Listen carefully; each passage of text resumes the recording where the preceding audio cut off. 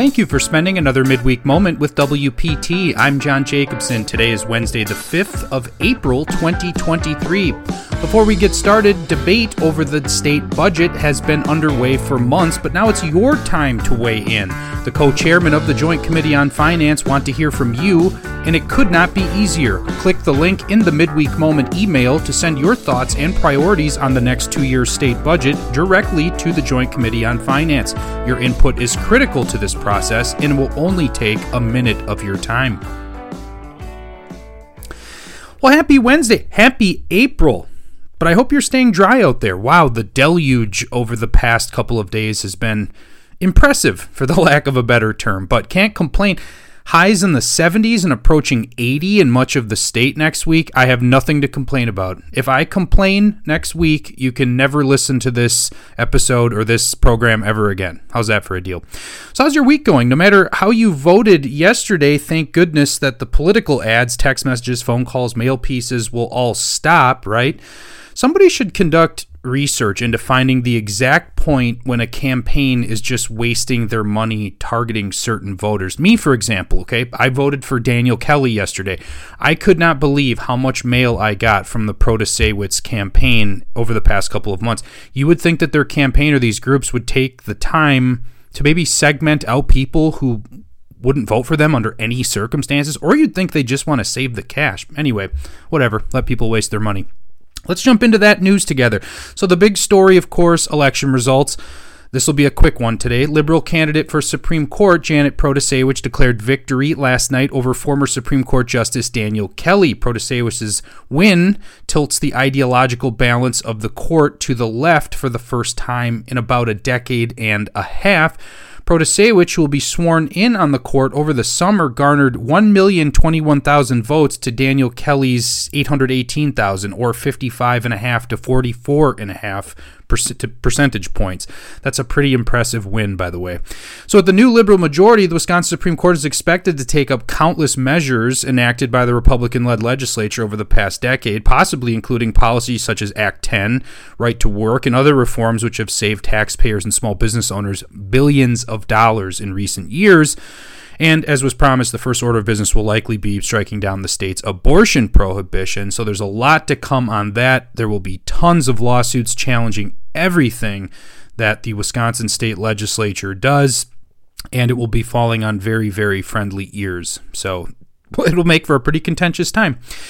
Republican State Representative Dan Knodel, longtime friend of WPT, and he was the 2021 property taxpayer champion, beat out his Democrat challenger by about 2% for the state's Senate seat in the northern suburbs of Milwaukee. It was held by longtime lawmaker Alberta Darling. Governor Evers, as you recall, called a special election following Darling's retirement. The victory for Knodel now gives Republicans a firm supermajority in the state Senate, whereby now they have the power to impeach other branches of government should the simple majority of the Assembly, which we know Republicans have, send articles of impeachment to the Senate.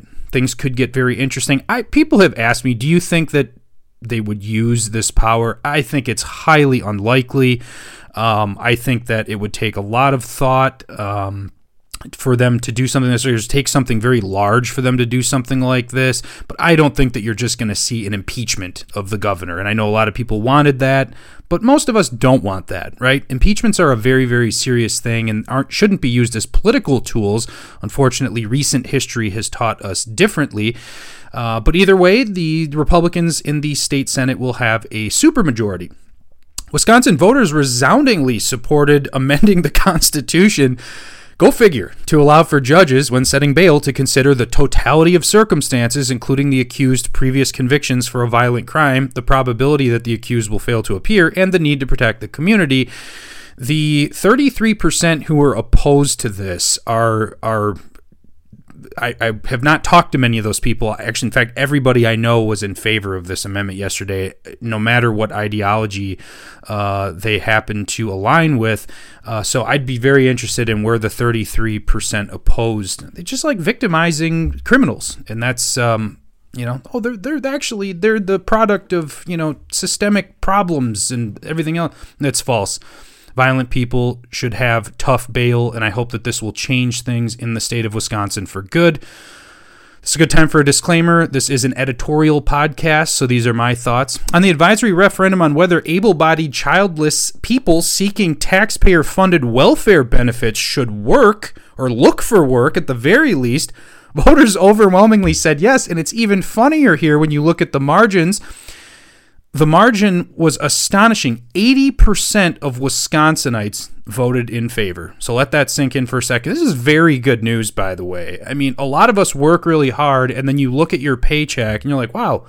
And then for some of us who actually understand the budget process in the state of Wisconsin, when you see how some people would like to spend your money and just give it away to people, this is a great thing. 80% of Wisconsinites agreed on something. Let that sink in, though, for a second. Really give that thought.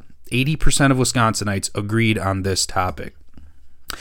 And finally, today, the Joint Committee on Finance will be in Waukesha today to hear public testimony on the 2023-2025 state budget. Just a reminder, as I said in the beginning, you should take a moment to click on the link in the Midweek Moment email. Let the committee know where you stand on these issues, and really quickly, so you have a refresher. Today's at the Waukesha County Expo Center in the main arena. That's 1000 Northview Road in Waukesha. You want to be there between 10 and 5 o'clock. When you get there, you'll need to fill out a slip and wait in line to speak. Tuesday, April 11th, that's a week from yesterday, UW-Eau Claire at the Davies Student Center in the Ojibwa Grand Ballroom, 77 Roosevelt Avenue. Again, 10 to 5. These are all 10 to 5 o'clock every day that they hold these. Wednesday, April 12th, the Wilderness Resort Glacier Canyon Conference Center, Sandstone Meeting Room, 45 Hillman Road in the wonderful Wisconsin Dells. And Wednesday, April 26th at Lakeland Union High School, 9573 State Highway 70 in gorgeous Minocqua. Get out there. Otherwise, click the link in the email. There's still a lot of opportunities to be involved. And of course, you can just send your thoughts online if you don't have the time to attend. Stay involved and engage, especially if you're one of the folks who are feeling a little bit raw about yesterday, because F. Scott Fitzgerald once said, never confuse a single defeat with a final defeat. That's all this week. Kind of a quick one, because who wants to hear about politics the day after an election? Have a great rest of your week, and as always, thanks for listening. Wisconsin Property Taxpayers, Inc. is a nonpartisan membership organization consisting of thousands of small business, farm, and homeowner members in every corner of the state. Founded in 1985, the organization is committed to providing its members with up-to-date information, legislative advocacy, and exclusive cost-saving benefits. Find out how to join at WPTOnline.org/join.